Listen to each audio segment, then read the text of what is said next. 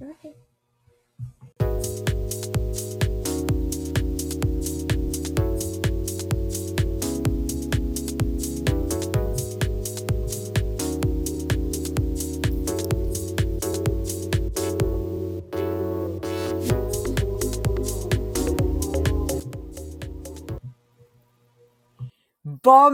Bon matin, mesdames et messieurs.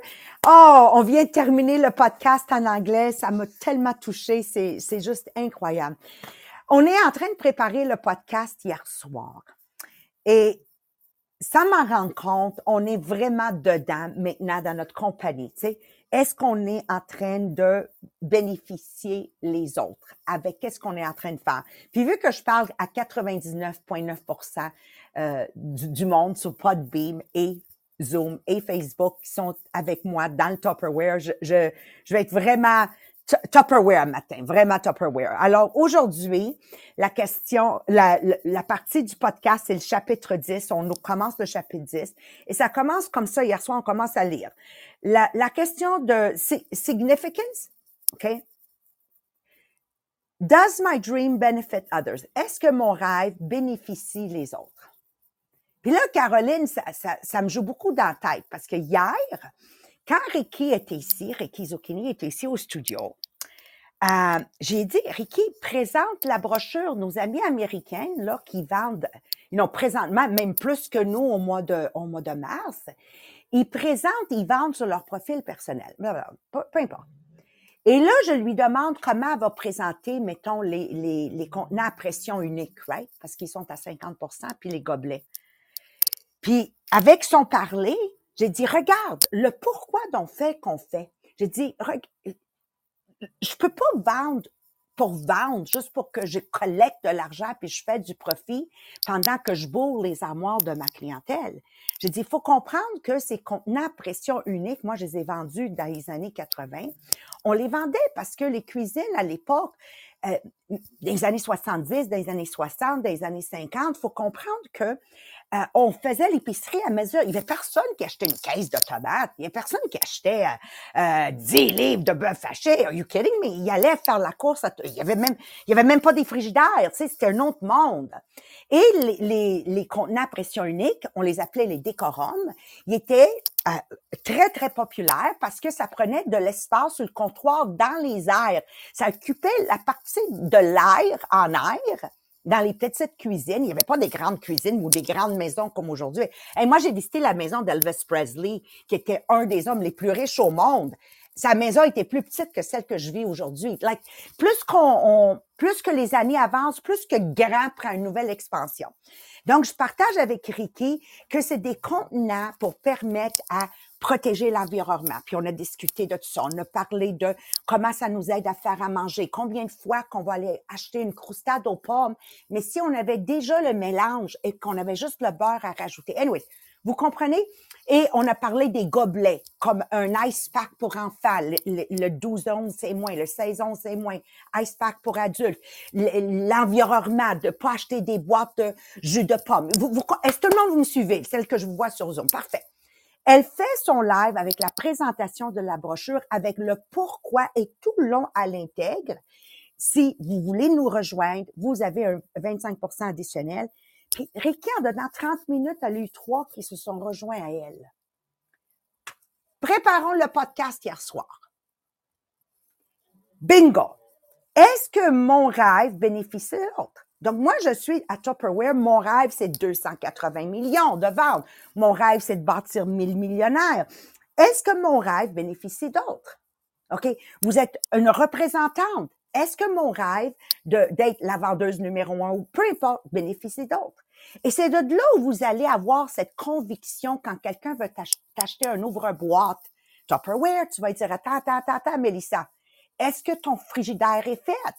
Parce qu'avant d'acheter un ouvre-boîte Tupperware, que moi, dans le bon vieux temps, je pouvais ouvrir une canne avec un couteau, s'il y en a qui ont déjà fait ça, là, OK?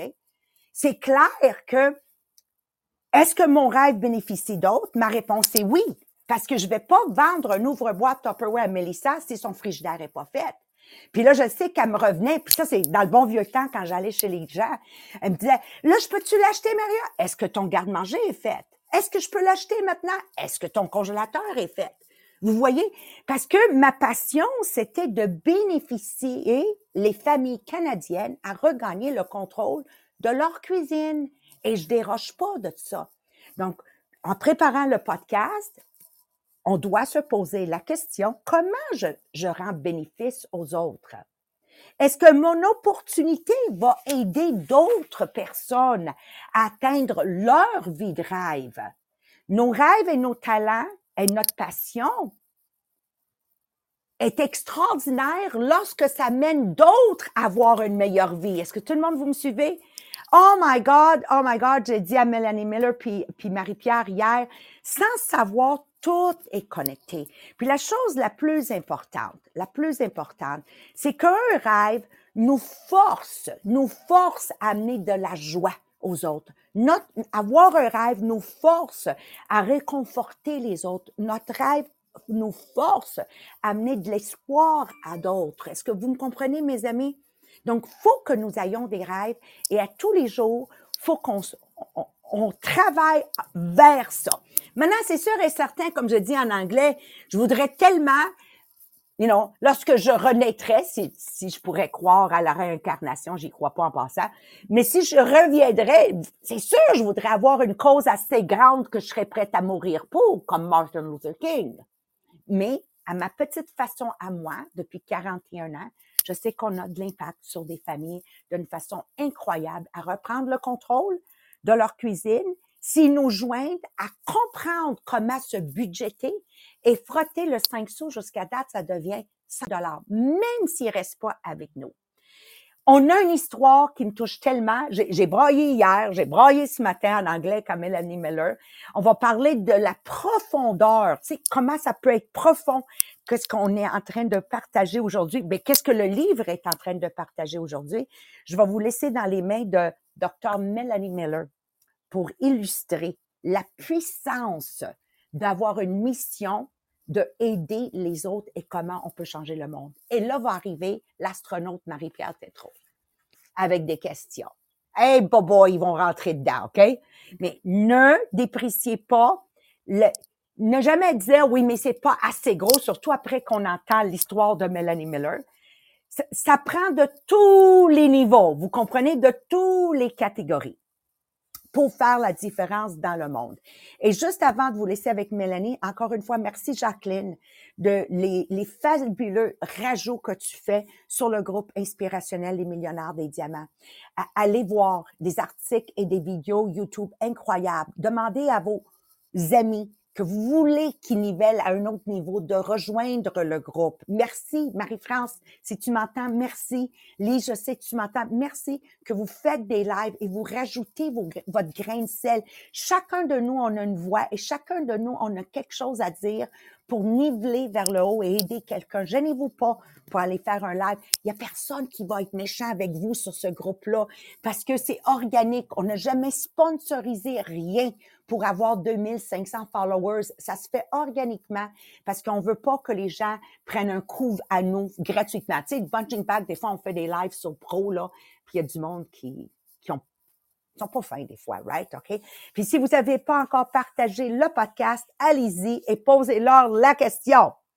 Est-ce que votre rêve amène de la joie, quelque chose de valeur aux autres? Écoutez ce podcast. Mélanie Miller, mon amie, à toi.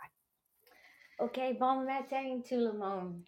Donc, dans le livre ce matin, Maxwell, il nous a dit que quand on est jeune, on est un peu égoïste. Mais quand on avance en âge, des fois, on laisse l'égoïsme à place et on devient plus des gens avec une mission, une vision. On veut servir plus de monde. Et ce qu'ils disent, ils racontent une histoire d'un homme que peut-être vous n'avez pas entendu, mais si tu avais vu le film Amazing Grace, tu vas la connaître. Ce monsieur, il s'appelle William Wilberforce. Il était né en Angleterre en 1759 et il était né pendant le temps où il y avait beaucoup d'esclavage. Il y avait beaucoup de la traite des esclavages battait son plein. Donc, il y avait beaucoup de choses qui passent dans les environnements loin d'Angleterre, mais c'était vraiment une chose qui passe. Et beaucoup de l'argent d'Angleterre, c'est venu de cet travail en esclavage. Quand il était jeune, ses parents sont morts et il habitait avec sa tante et son oncle qui étaient religieuses. Et il est devenu conscient de l'esclavage quand il avait l'âge de 11 ans, quand il a rencontré un monsieur qui s'appelle John Newton. Newton, il était un capitaine d'un bateau qui avait apporté les esclavages. Mais lui, il n'était pas encore avec cette situation parce qu'il était vraiment triste d'être là et il est devenu un ministre de l'Église anglicane en Angleterre. Mais à cette époque, Wilberforce, il n'a pas vraiment rendu compte qu'il y avait l'esclavage. Et lui, il était un monsieur avec beaucoup d'argent, beaucoup de talent. Il était un peu d'un dilettante. Et qu'est-ce qu'il a fait? Il a joué toute sa jeunesse. Donc, il est arrivé à Cambridge où il avait passé beaucoup de temps avec ses amis, faisant les plaisanteries, mais pas vraiment travaillant. Et à l'âge de 20 ans, Wilberforce a décidé qu'il voulait être dans le Parlement. Donc, il a travaillé à l'âge de 21 ans. Il est devenu un membre de le Parlement d'Angleterre. Donc, c'était vraiment jeune. Il était très populaire. Il a fait beaucoup de sorties avec des amis. Il était invité à toutes les choses bonnes. Mais il avait les talents pour parler. Il avait les paroles rhétoriques qui étaient magnifiques et tout le monde l'ont aimé beaucoup. Et à l'âge de 24 ans, on l'a dit, vous pouvez faire n'importe quoi parce que tu es vraiment un monsieur talentueux.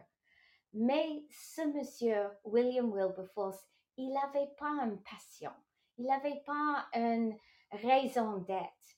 Donc, lui, il était un peu quelqu'un qui marche en avant sans une direction.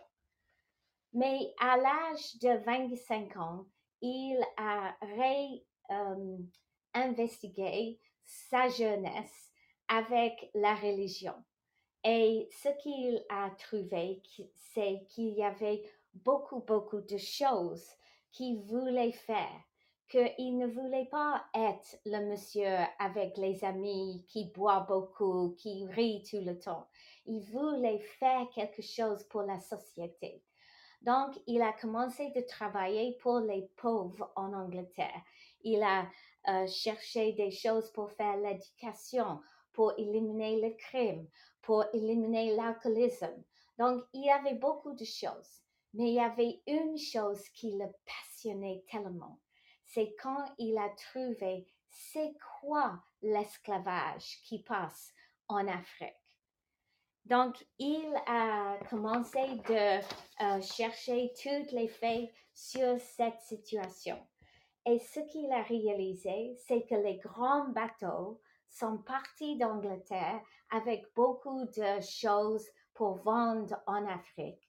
Et quand ils sont arrivés, il a laissé les choses en Afrique, mais il a passé des jours en ramassant des personnes, des noirs, des messieurs, des femmes, des mamans, des enfants, tous les gens qui étaient pris de leur famille sans permission.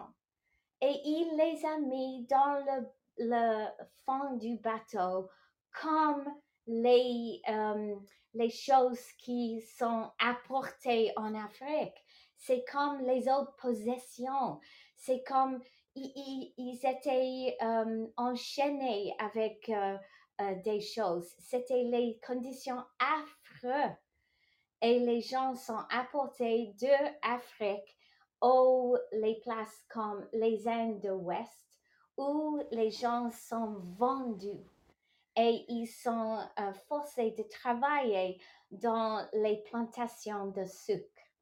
Et si c'était pas là, ils étaient apportés encore à des Amériques. Donc, Wilberforce, il dit, on ne peut pas faire ça. Ça, c'est pas juste. C'est les humains qu'on apporte comme ça. C'est pas un service. C'est pas une chose. C'est un humain. Donc, il a décidé que ça sera son passion. Il va abolir le marchandise d'esclavage. Donc, il se rend compte que beaucoup de personnes en Angleterre, ils ne savaient pas que cette condition est arrivée. Donc, lui, il a fait beaucoup de choses pour trouver toutes les faits sur cet esclavage. Et il a décidé de faire une loi en Angleterre pour abolir cette situation. Donc, la première fois qu'il a présenté cette situation, il a dit, tant de misère condensée dans si peu de place est plus que ce que l'imagination humaine n'a jamais conçu.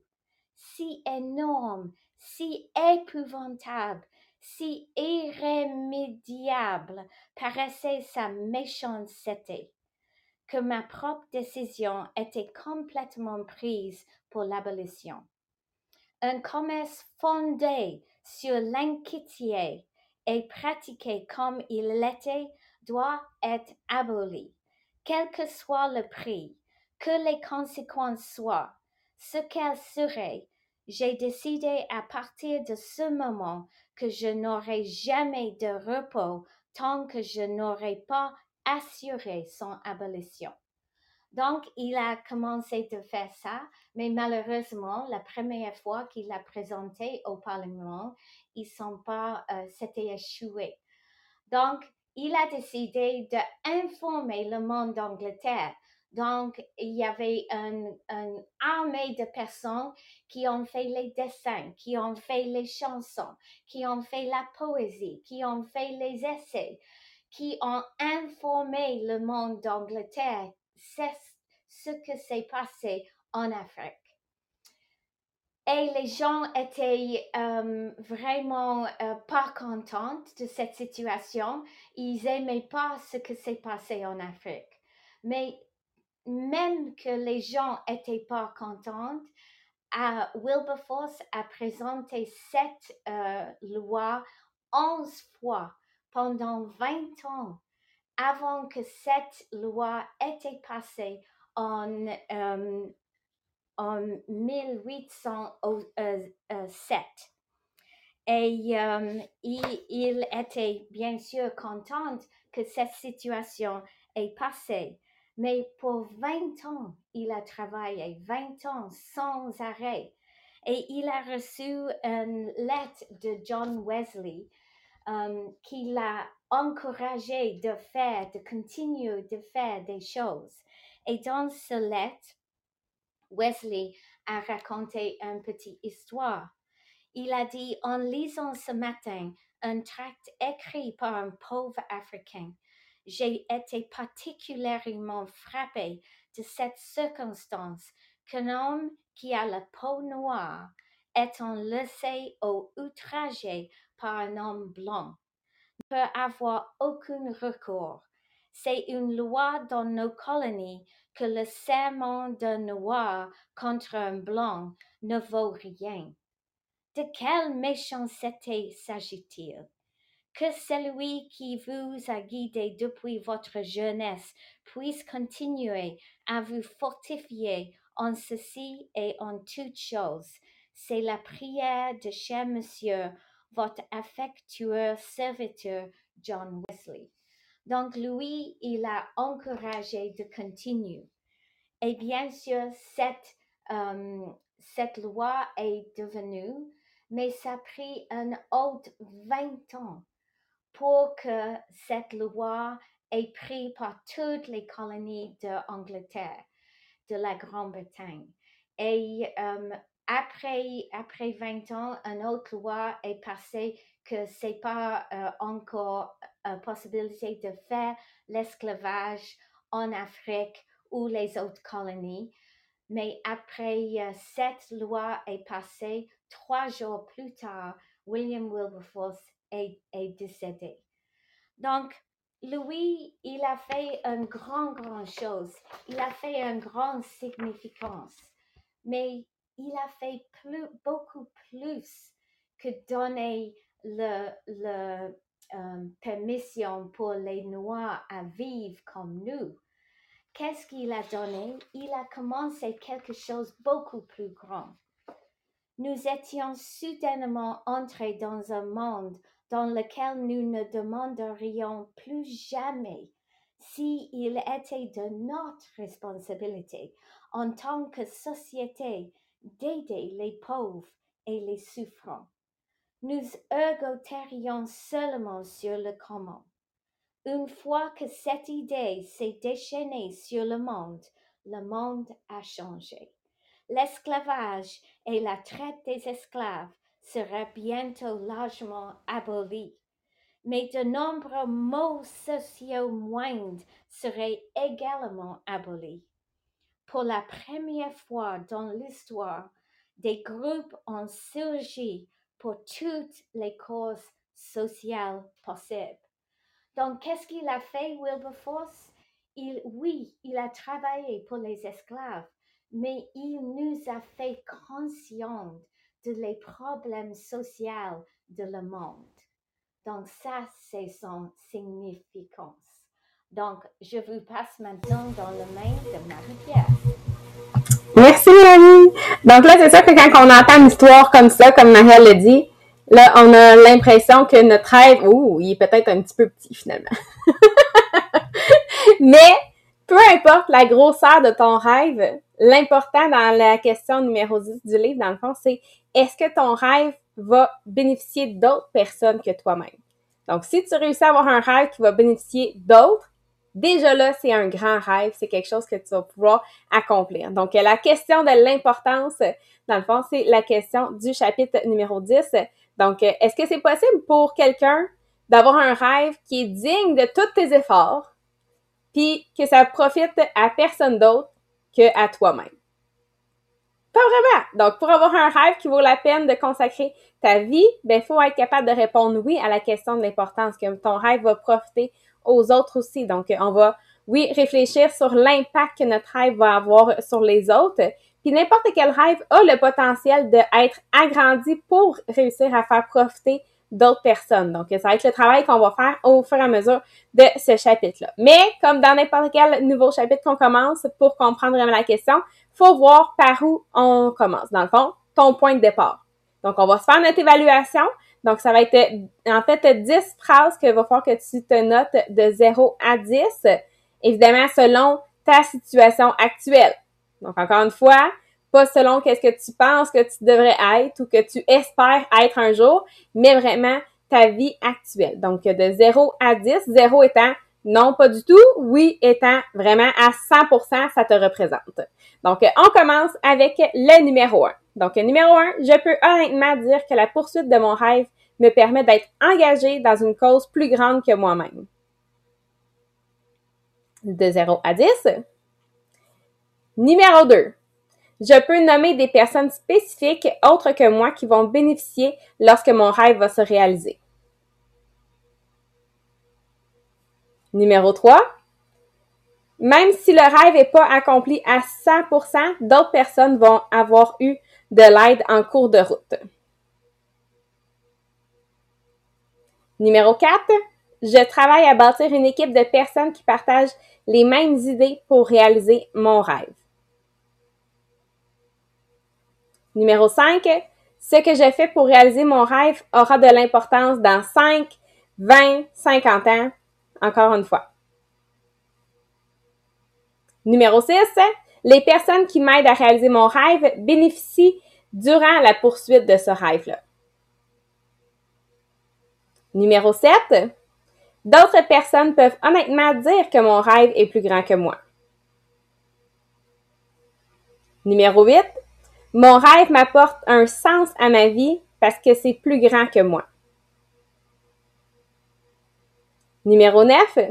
Je sens que ce que j'apprends tous les jours dans la poursuite de mon rêve me permet de faire une différence et une contribution dans le monde. Et numéro 10. Je me sens énergisée tous les jours dans la poursuite de mon rêve parce que mon rêve est aligné avec mes valeurs et ma raison d'être. Donc là, ça va vous donner un total sur 100. Donc là, ça va être de calculer votre score sur 100, combien ça vous a donné. Donc, si vous êtes entre 91 et 100, ben oui, vous êtes sur le bon chemin. Les chances sont très élevées que votre rêve va se réaliser. Si tu es entre 81 et 90, il va y avoir un peu de travail à faire, mais tu es déjà en très bonne direction. Entre 71 et 80, là, il va y avoir des changements importants à amener. Et à 70 ou moins, ben là, il y a un plus long chemin à parcourir, mais il ne faut pas s'inquiéter. C'est quelque chose qu'on peut travailler encore une fois. Donc, en fait, maintenant qu'on a une idée de où on part, ben c'est de partir ta réflexion plus en profondeur. Donc là, je vais vous donner 10 questions que vous allez pouvoir réfléchir dessus. Donc, c'est pas quelque chose que vous allez pouvoir répondre directement dans le chat.